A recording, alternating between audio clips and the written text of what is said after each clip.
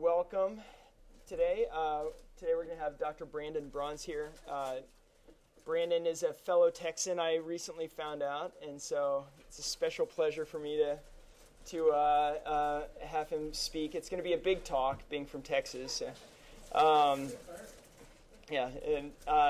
Brandon did his medical training at University of Texas in Houston, trained in surgery at Southwestern, did some research there, and went on to do further fellowship at Penn in Philadelphia.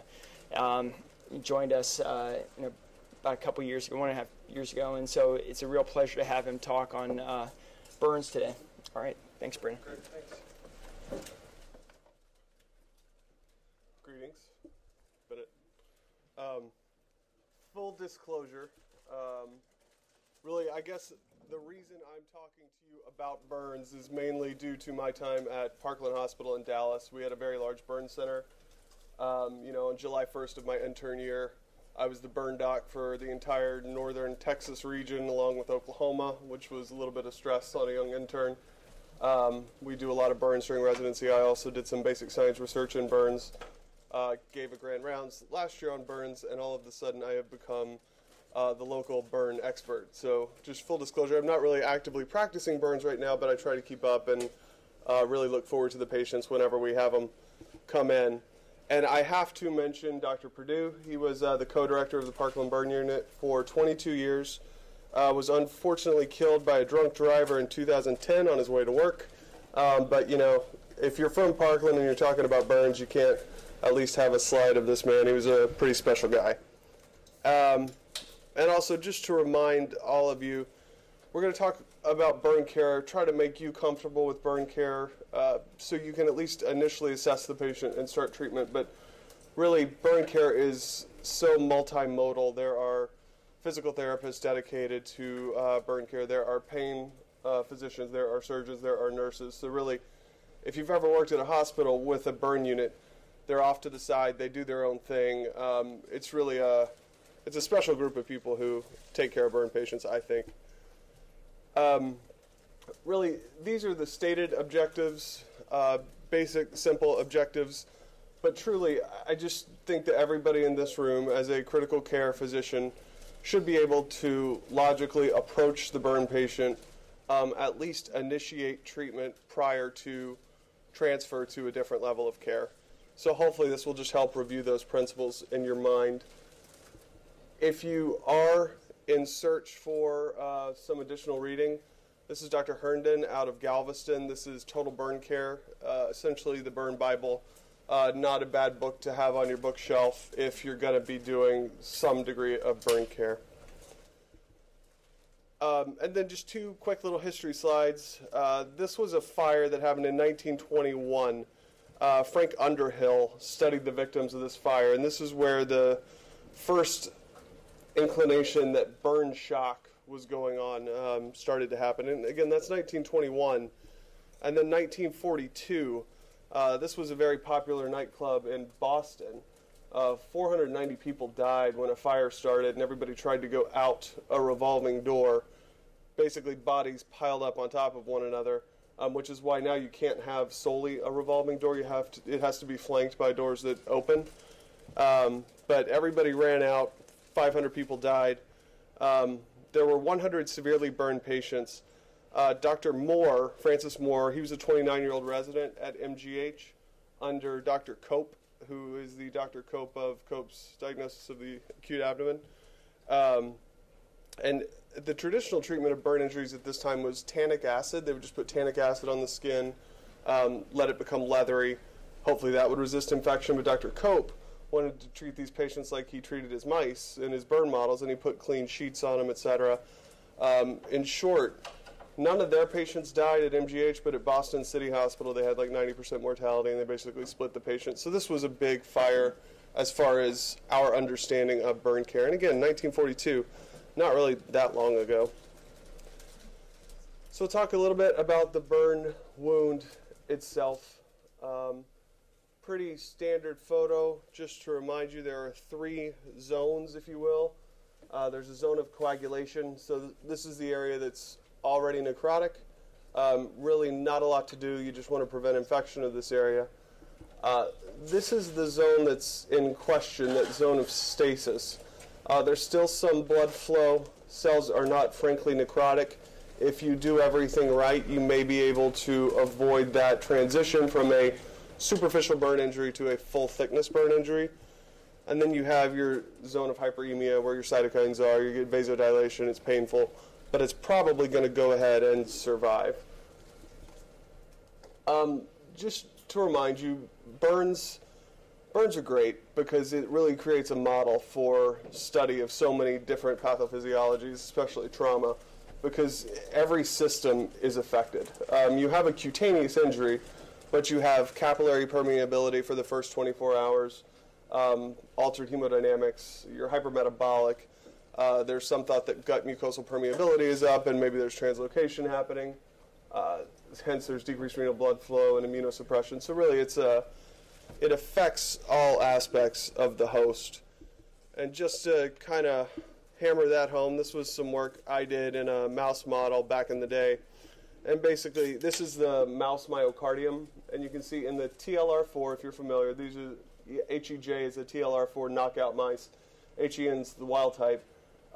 You can see elevated levels of TNF-alpha, interleukin-1 beta, IL-6, IL-10. This is, again, in mouse myocardium in the wild type compared to the to the knockout mouse. And then systemically, you see kind of a similar thing. And, that's not for you to remember, but just to remember that this is a multifactorial injury that's happening. Burn wound assessment. This is, in even the most expert of hands, people are only about 70% right with this. For example, the yellow illustrates a partial thickness wound, so superficial partial thickness. You can see, well, you'll have to believe me, but you can see some hyperemia. You can see some blood flow. The red arrow is an area of deep partial thickness burn. In other words, a wound that will require probably operative intervention. Again, even in expert hands, they're only about 70% right on predicting this. Whenever you see a burn initially in the emergency department or the trauma resuscitation unit or wherever you are, it's almost impossible to tell what you have unless it's truly obvious. And we'll see some of those. A first-degree burn, also an epidermal burn, just red, painful, it's going to live. It doesn't need surgery. It's basically just a really bad sunburn. And I don't have permission to use that, so maybe we can take that off the broadcast. This is a superficial partial thickness burn. You might hear this referred to as second degree. This is the one where you're going to see blisters. It's going to hurt, but it will get better. It does not require an operation, and it should not scar.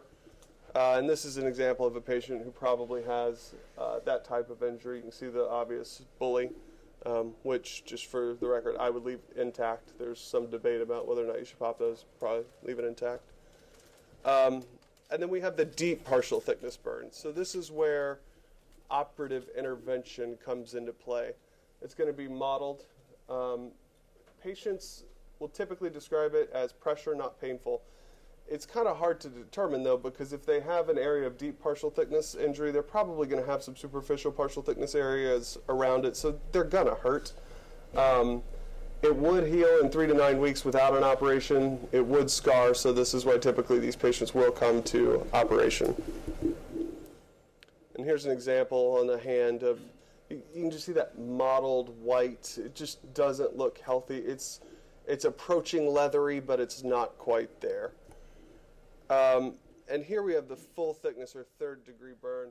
This truly is, if you haven't felt one, it's like a piece of leather. It just looks pale. It's hard. It forms an eschar. It definitely requires an operation. This is an example of a patient we actually had here at the Shock Trauma Center. I'll talk to you more about later. But you can see on her abdomen she has that full thickness white, just really not pleasant to look at, and that's some silver sulfadiazine on it. Just another angle of her abdominal wound. Here's another patient. You can see her along the periphery, that white, it just looks insensate. So that's just a full thickness burn that's going to require some intervention in the future. another picture.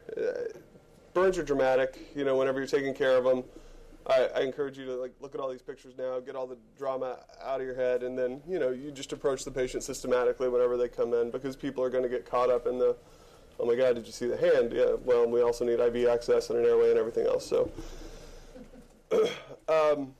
and then you'll hear about fourth-degree burns. These are typically kind of extenuating circumstances, either an electrical injury, an immersion burn in somebody who can't avoid the immersion, or a patient who's unconscious at the time of the burn. This is an example of a bad electrical injury. You can see extensive soft tissue damage, which probably extends proximally. And then from Dr. Herndon's book, a patient who passed out, probably intoxicated near a space heater in the winter, and you can see that extensive tissue damage. It's about the time of year for those to start happening. And now let's kind of transition to pre-hospital care. We rarely have photos of patients who are pre-hospital, so this is a gentleman who's as close to pre-hospital as we can get. And we're just going to talk a little bit about how you should approach this guy. What are things that you need to think about, perhaps if you're at the scene. And stopping the burn is, of course, paramount. You want to get the patient away, you want to extinguish the fire, all of the very obvious things. And then pay some attention to the airway, because you can lose it quickly. And then oxygenate, and that's mainly because the patient is around carbon monoxide, hydrogen cyanide. We don't know the chemicals produced by combustion, and 100% oxygen, if you have a non-rebreather, is even better, will decrease the half-life of all of those substances. And then transport. You want to get the patient to a tertiary care center for evaluation. And more of the same, remove from the source, oxygen. Also, you want to pay some attention to getting constricting jewelry or clothes off, perhaps even at the scene, because once you start to give fluids and once the capillary leak starts to happen, the patient will start to get edematous, and a tourniquet-like effect can occur. If you have access to room temperature water, you can apply that to the patient's injury. Whatever your grandmother says, don't put ice on it, because you can further perpetuate the epidermal injury. So just room temperature water, rinse it for 5 to 10 minutes, don't delay transfer, and then just cover it with something clean and dry. Whatever you have, clean and dry, you'll see that kind of repeated over and over. Interesting to me, at least, in looking at stuff for this talk, the American Burn Association, of which Dr. Perdue was a president, recommends that if you're less than 60 minutes from a hospital, they don't even recommend getting intravenous access. In the state of Maryland, that's not going to happen, because we kind of have a stay-and-play mentality. I think, we have very advanced practitioners, so they're going to bring you a patient with access. In the severely burned patient, which is usually defined as a TVSA greater than 10 to 20%, for an adult, they recommend 500 milliliters of lactated ringers per hour during the initial transport. Again, cover it with something clean and dry.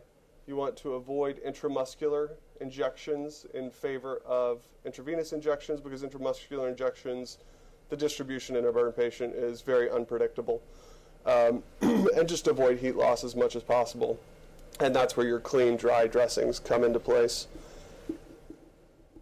You get your patient to the hospital, and this is basically just to encourage you to stick with your ABCs of trauma evaluation or any critically ill patient evaluation.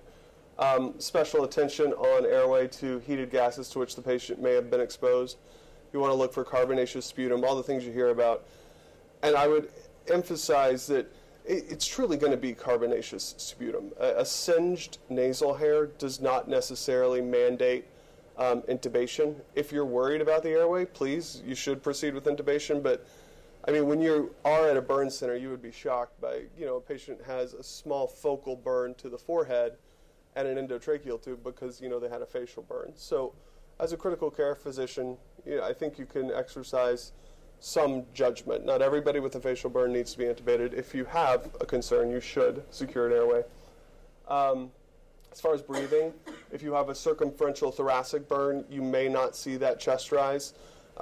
Just something to consider.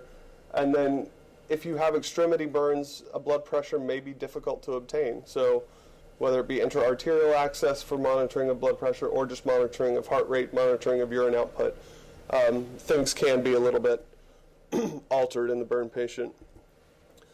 This is to, show you the flip side of the airway. If you have burns like this, 18 hours later, the patient's going to look a little bit more edematous and a little bit more impressive. You can notice this patient already had a tracheostomy on the left, so already required an emergency airway. But, if this patient comes into your emergency department, do not hesitate to get an airway. And do not hesitate to have surgeons or people who are comfortable with surgical airways close, because, you put this patient under RSI and you're rapidly going to lose an airway, and you could have a pretty dire situation on your hands. More of what you're going to be looking for when you assess the patient.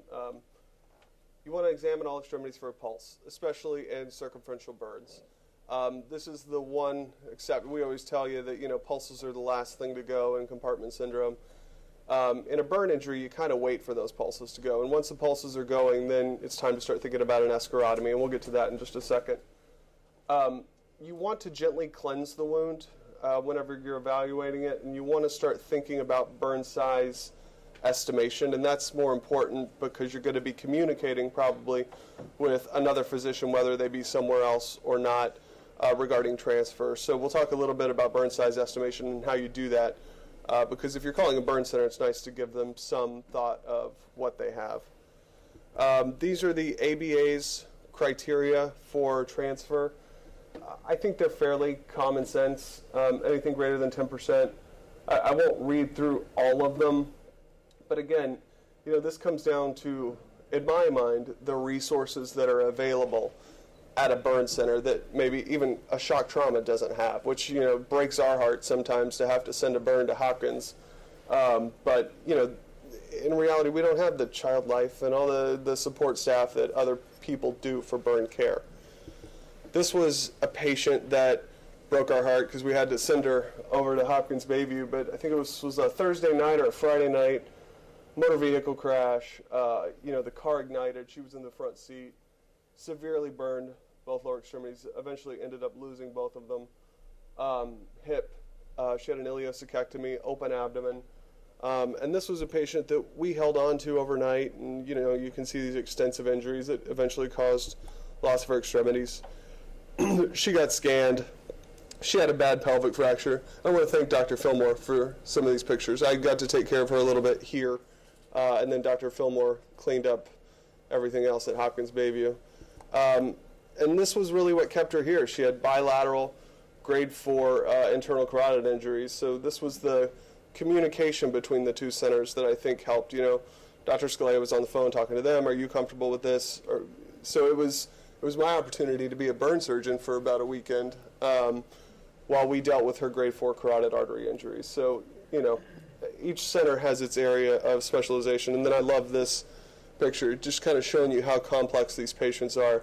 And I think this was from you guys. Once we got her, we're like, oh, great, now what are we going to do? Yeah, I mean, this is a badly injured patient who actually had a very good outcome. And just to show you, use your dry erase board. It's a great way to prioritize.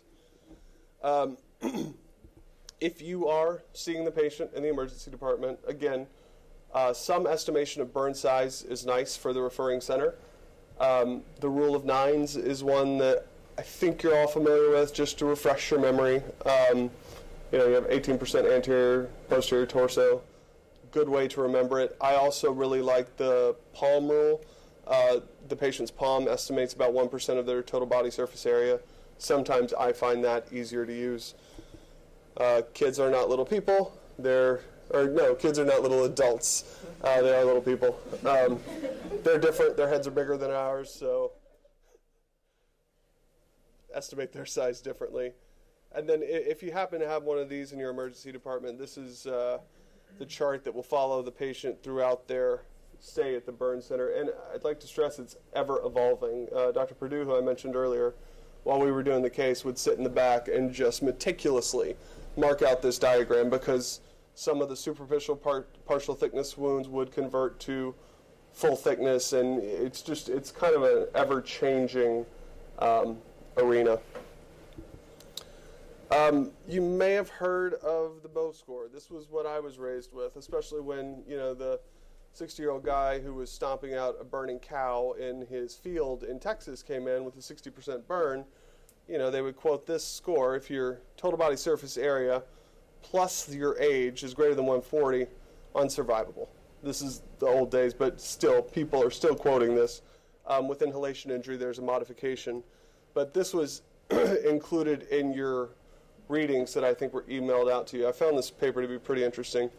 Kind of refutes everything that, we're taught conventional wisdom, in the current age of critical care, what it is, and just our early surgical debridement of burn injury. It's probably not applicable anymore. This is one of my favorites. Bennett. If I have a patient who comes in with burned extremities times 4, could I put an IV line through their burned extremity? Probably can, but it's not ideal. Yeah, you can't. I mean, we do it all the time. It's just, I say this because where I did my fellowship, occasionally we'd get the burn patient, and everybody would just lose it when they came in with 2 burned antecubital fossas because, oh my God, there's nowhere to put an IV. Yeah, there is. Right through it. I mean, you can do that. So that's that.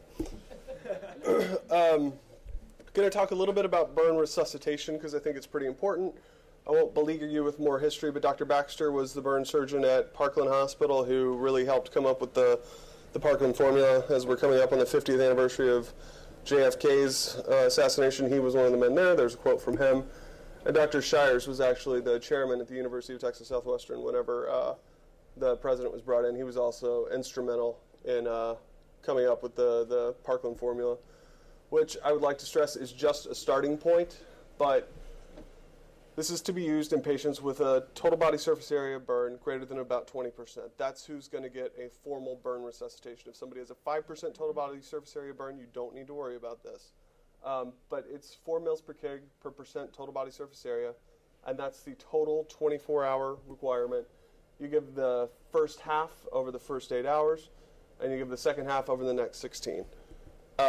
Again, this is just a place to start.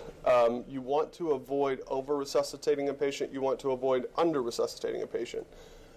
In a burn center, you're looking at hourly urine output, and then you are making your fluid adjustments based on hourly changes. I think the first 24 hours of the care of the burn patient is just one of the more exhilarating patients to take care of because it is. Every hour you have to assess where you are. Do you need more fluids? Do you need less fluid? But again, people criticize the Parkland formula all the time. It's just a starting point. Crystalloid, lactated ringers, first 24 hours. There are some debates over whether or not to use colloid or not. I think the standard answer is no colloid in the first 24 hours because of that capillary permeability that we talk about. And this is something that I think everybody should be familiar with, everybody should be able to do because, you don't know where you're going to be if you're out in the community and somebody comes in with a big burn. Something you may need to be familiar with. You're looking for circumferential burns. You're looking for compromised peripheral circulation, whether that be loss of pulses. Paresthesias, okay, maybe. The patient's probably going to be intubated and is not going to be able to tell you much about their paresthesias. And then they talk about tissue pressures. In my mind, if you have a patient with full thickness burns that are circumferential and you're concerned, you should do an escharotomy. The downside is almost none because if it's truly a full thickness burn, all of that burn is coming off surgically later anyway. So you really can't mess up too badly. These are patients where you should be thinking about performing an escharotomy. Classically, this lower extremity, it's circumferential. You're going to get subcutaneous edema. It can't constrict against that burn eschar, so that needs to be released. And then also you can develop basically compartment syndromes of the chest and abdomen too when you have these circumferential wounds. An escharotomy is performed at the bedside under sterile conditions. You do not need an operating room. You can do this in an emergency department or in a trauma resuscitation unit or in an ICU. You do want to prep the patient completely, and you're staying medial and lateral on your extremities.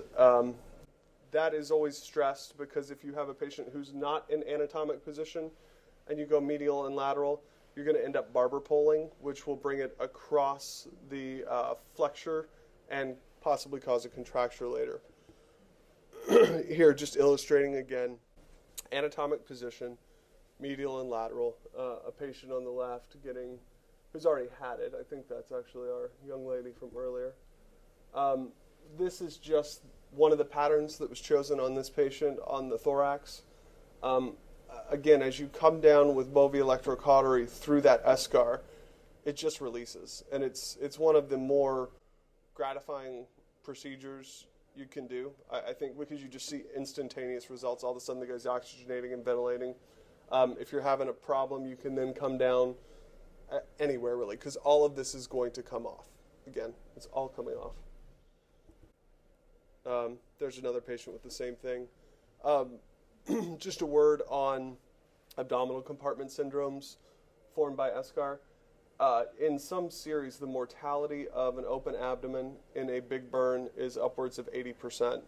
So if you can do an escharotomy and get the patient by without a big abdominal decompression, I think the patient is better off.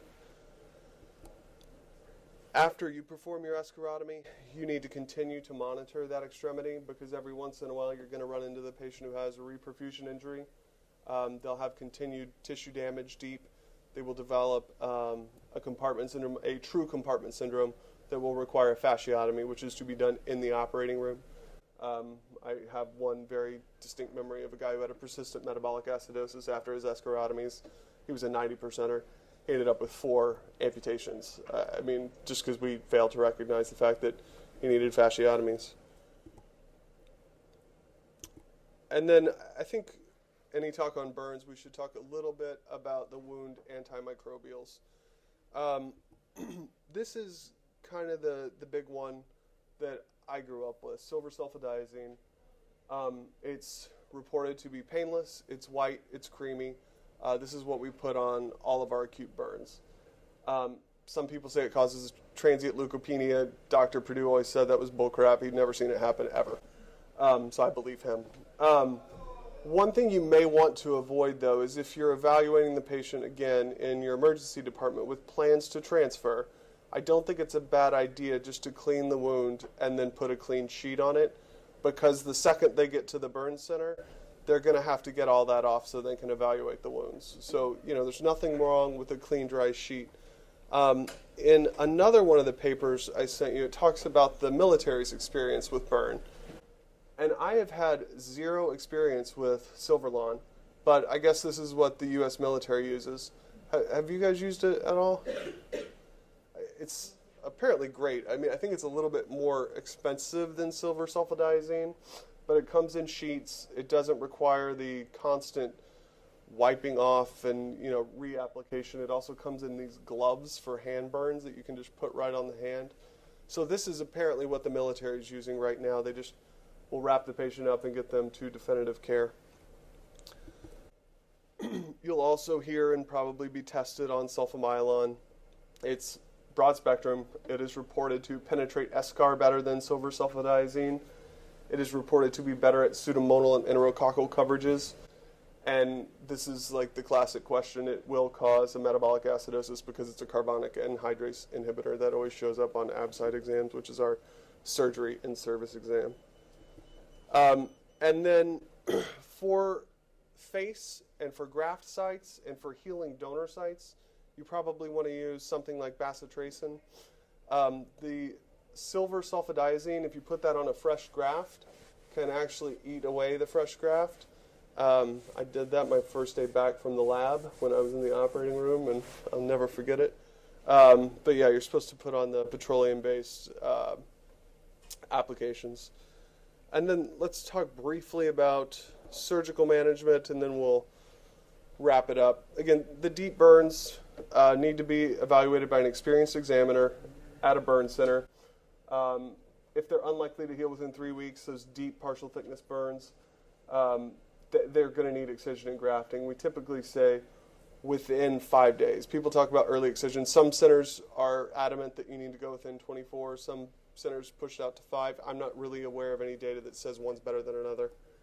But the early excision and grafting, meaning within 3 to 5 days, has been shown to reduce the length of stay, reduce infectious complications, and reduce mortality.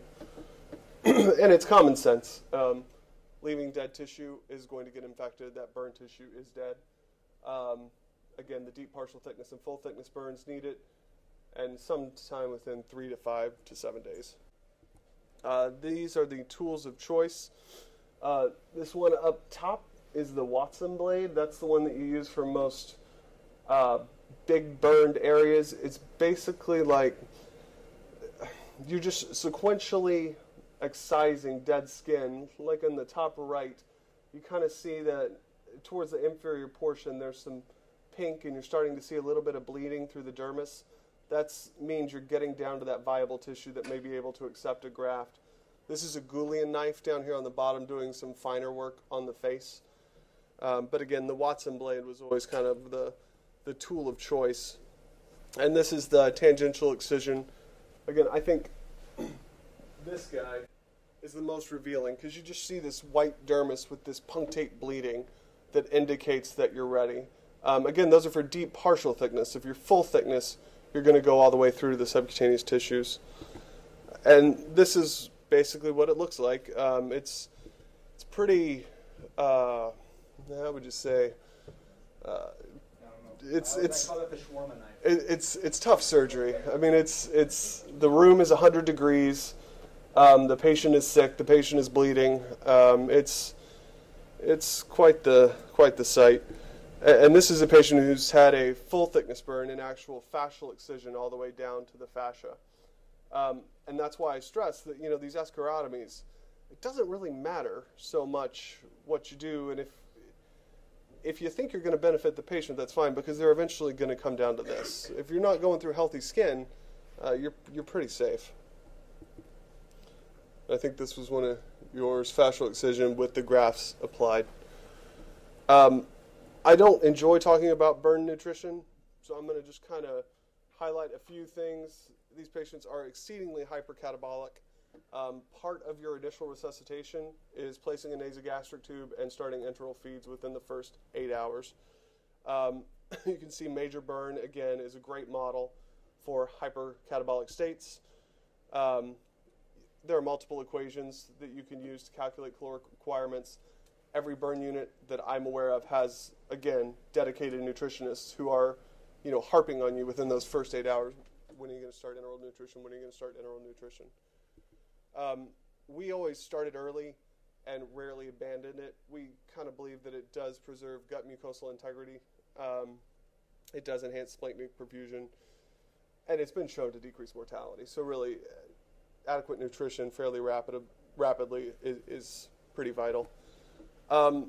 Things that I just think this audience should have pretty firmly entrenched in their brain at the end of this. With burns, again, it's an impressive injury. Stick to your ABCs. If you evaluate all your patients' airway, breathing, circulation, and go from there, you're going to be fine. You want to estimate the injury burden, and that's mainly for communication with outside centers and to determine whether or not your center can take care of it. Update their tetanus. Pain control is imperative and probably underappreciated. Again, there's a pain specialist pretty much at every burn center saying, let's give more morphine, let's give more. You want to clean it, estimate the size. If you're transferring, go ahead, start your resuscitation. That will require, again, a Foley. You can consider a nasogastric tube, and you can consider invasive monitoring if necessary. I'll just briefly go through toxic epidermal necrolysis because I have a few minutes, and I mean briefly. First described by Lyle. We really don't understand the pathophysiology, but it seems like in kind of doing a little bit of review for it, keratinocyte apoptosis is the end result. Probably a hypersensitivity reaction. Drugs are pretty much the most important only cause, and it's a 20 to 30% mortality. And we're bringing this up because this is a patient that is typically taken care of at a burn center once this is identified. The typical offenders, antiretrovirals are a huge offender. And there are a plethora of case reports, especially from like the early 80s, when case reports were considered acceptable publications. And really, this is just you're going to hear about Lyell syndrome, you're going to hear about Stevens-Johnson syndrome, you're going to hear about erythema multiforme. In my mind, it's all kind of a spectrum of the same thing. And, you know, you can go through the literature and you can find somebody who's swears that IgG acts on IG in some different way in EM versus TENS. And in the way you treat it, at least in my mind, it's all the same. These pictures will look familiar because basically this is a large cutaneous burn. It involves multiple mucosal surfaces, and it's pretty much treated exactly like a burn in a burn unit with discontinuation of the offending or the presumed offending medication. You'll get that positive Nikolsky sign, which, if you remember, is where you push on the epidermis and it just sloughs. It'll just separate right off. You can get the atypical target lesions. And basically, you just have a diffuse burn appearance. Everybody needs a severity of illness score, so this is basically the one that has been devised for toxic epidermal necrolysis. Basically, if you're sick, you're not going to do as well. And this is a pretty classic picture in my mind. I swear we had the same patient in residency. So it involves mucous membranes, typically multiple. It'll involve the oropharynx, the GI tract, the respiratory tract. That mucous membrane involvement can precede the skin lesions. And then ocular lesions are important. There are long-term sequelae, and getting your ophthalmologist involved early is important. Skin biopsy is the diagnostic test of choice. Typically, we'll get derm involved to do this. But it is a clinical diagnosis in my mind. And then just to show you the progression of a patient through their course of toxic epidermal necrolysis. Again, it's like a burn. You're losing 3 to 4 liters of fluid a day. You're at high risk for infection, hypothermia, altered immune response, and the hypercatabolism that's involved. Send them to a burn center. Get derm involved, get ophtho involved. And then really the hallmarks of care are to discontinue that medication, local burn care, and then you're going to find papers about the 4 things at the bottom. I really don't think there's any definitive data to suggest one over another. You can find pros and cons. I think the basic tenets of just good, sound burn care are probably the most important factors for the outcome of these patients. And then these are, what is this? Just basically what we just went over. And with that, with 10 minutes left, I guess we can stop and take any questions. Dr. Fillmore has just recently completed a burn fellowship, so we have 2 people here who could potentially answer questions. Shoot him first. So, thank you very much. It's wonderful, yeah. A few things I was jotting down. In locations where we may not have a Bovie readily available, because I know in a lot of places may not have that access in the emergency department. Most would, but so if you need to do an escherotomy and prior to transfer, you basically just cut down until you have bleeding, or how would you proceed in this situation? I mean, I guess you could use a knife. We use a knife all the time. If you do it right, it shouldn't be. Because you're going through necrotic skin, and what you're going to see is it's beautiful. It pooches. You see this poof of subcutaneous tissue. The edema starts to flow out. You do it along the entire extremity. The pulse comes back. It's great. You just saved an extremity. I mean, it's nice. I can imagine that it could get potentially a little bloody with the knife.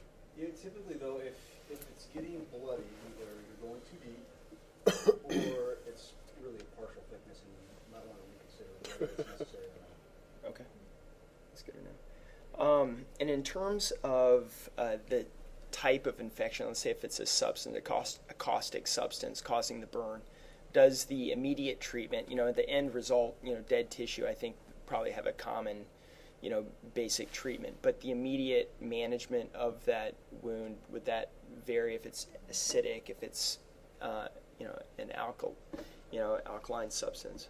Yes, and I mean, I think it centers around removal of the offending agent. I'm blanking. There's one that requires calcium. Yeah, you can get into that, but that's controversial as well, because then you talk about it's intradermal or even intraarterial injection. Yeah. And so the most common, way of thinking about it is if it's dry, don't wet it. If it's dry, just get it off, and then it's all about dilution. Run water over it for an hour. We would take patients to the showers in the emergency department and just let the water run over them. And of course, this is a stable patient with a fairly limited body surface area involvement. And any sort of differing points on electrical injuries? Is the same sort of principles? Do the same principles apply? To those? The injury is normally a lot more severe than what you're going to visualize. You may have one or two contact points of visible injury with unknown soft tissue damage.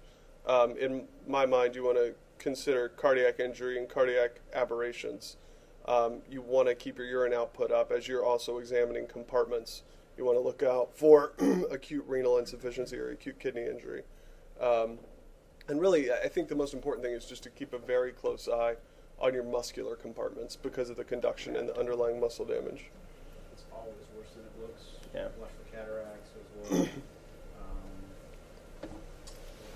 We often decompress with, oftentimes fasciotomy. This is an fasciotomy. You're going to look at fasciotomy. Okay. And in terms of the ICU care days after, I mean, clearly these are really painful injuries, some more notoriously painful injuries that people encounter. How do you manage the sedation? I mean, do you try to wake them up every day like most patients, or just say, no, we're putting them out until we have whatever findings that indicate that the person could be ready for spontaneous breathing, just kind of a vent liberation path? I'll do my part, and then you can do yours. I think it was very different. The daily sedation holiday wasn't there for the patient who had the 80% burn, who was still in the midst of getting their operations, because, as you mentioned, it's just an unbelievably painful experience. So I think they were kept in, the medically induced coma state for a longer time period, because you're not going to extubate them. So the sedation holiday was not deemed that important. I don't know if there's any. When do you expect the edema and the capillary leak to peak in your leaks? 24 hours is the classic teaching, is when the capillary leak starts to resolve. And that's when you start to kind of consider altering your resuscitation strategy. And again, this is classical.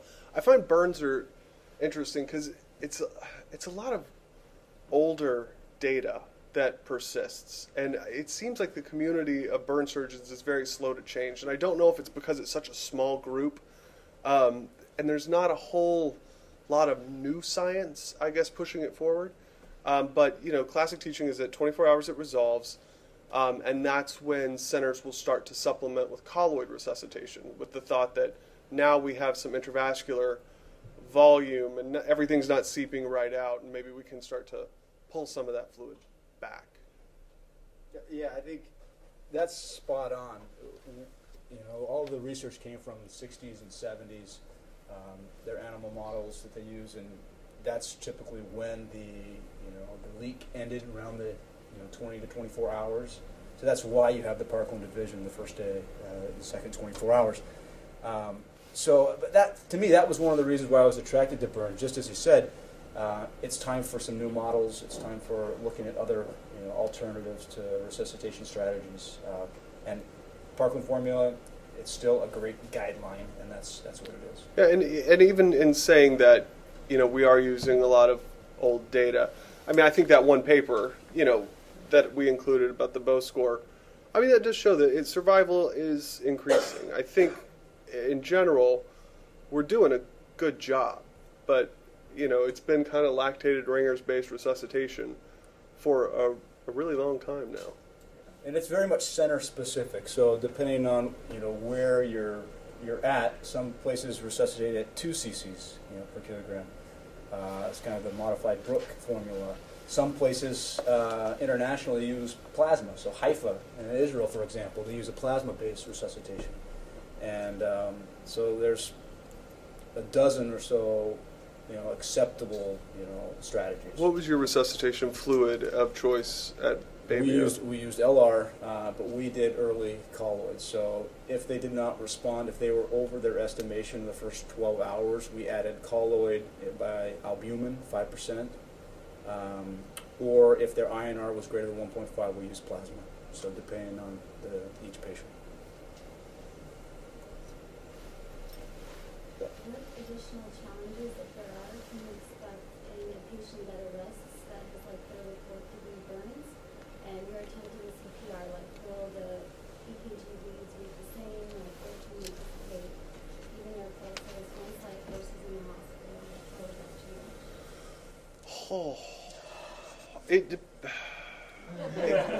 In a way, Question. the question was basically arrest in a burn patient. What additional complications do you encounter? This is the way I always like to answer questions. It depends. Because, you do have, like, if you have thoracic burns that are, leathery and stuff, nothing's going to stick to that. So you're not going to get leads to stick to it. If you have a left anterolateral thorax that has a big burn injury on it, the thought of doing a resuscitative thoracotomy becomes less appealing. It is tough. Assessing pulses is difficult because the tissue is, you can't palpate a pulse through it, and you don't know if it's an escharotomy or you don't know what's causing that. So, I guess the answer is it depends. It depends on what else is going on with the patient. Did you do a fast in this trauma patient and really they're hemorrhaging into their abdomen and that's why they're arresting? So I think that's kind of where it goes back to if you stick with your ABCs, perhaps you will get to the answer in time. Remember that you always have to go back and say, well, what's the cause? Is this metabolic? Is this restrictive? You have to remember, don't let the burn, phase you. You still treat this patient like we do everyone. We want to know the cause. Certainly we can resuscitate. You can do, CPR at the leads. We staple them on. They don't stick, so you just staple them on. They'll stick if you staple them. And that's all. And that's the too. It's if you have the trauma patient. I guess what I was trying to say is, you stick to in your mind, you have an algorithm for blunt trauma arrest. And it's airway, ACLS, breathing, bilateral chest tubes, CPR, and cardiac. You have something in your head that you follow, and that's why don't get distracted. Like Dr. Fillmore said, don't get distracted by the burn injury. You want to proceed as you would with a resuscitation in any patient. A couple alterations you might consider on a burn arrest is, especially if it's a fire that involved any kind of synthetic material in a house, is you consider cyanide. And now the cyanic kit, as opposed to the old style Lilly stuff, if you have it, is the way to go because you want to induce the methemoglobinemia. And then, if you can, an intra-arrest co-oximetry, because a lot of these patients will have methemoglobinemia and then will respond to methylene blue. So that's the only alternative. And we have, what do we have here? We have hydroxycobalamin. That's what it looks like in the TRU. So that's something you probably give just empirically. So that would be one difference. Yeah, that's a great point. Having said that, though, true cyanide toxicity, they don't survive. They die on scene. You go through the autopsy reports, people who die, that's what they die of. That's correct. You're not getting survivors from cyanide survivors toxicity. You'll get, just as you said, is the one who codes in front of you. And we've, I have limited experience, but probably use a cyanic kit maybe 20 times, and every time their cyanide levels, they come back delayed. So you can send a level, but it's pointless because you have to treat them immediately. And actually, if you're going to treat them, they should be treated at the scene. By the time they get to the hospital, if they're still alive, they don't have cyanide toxicity. Is it being used by EMS? Because that seems like that would be a pretty reasonable thing just be. to automatically give an major inhalational. Because if it's cyanide toxicity and they make it to the hospital, they don't have it. Right. They're going to die before they get to the hospital. Right. Okay. Well, Dr. Bruns, thank you very much. It was wonderful. Thank you. Yeah. It's great. Yeah. Hey, it's good to meet you too. Yeah, it's fun.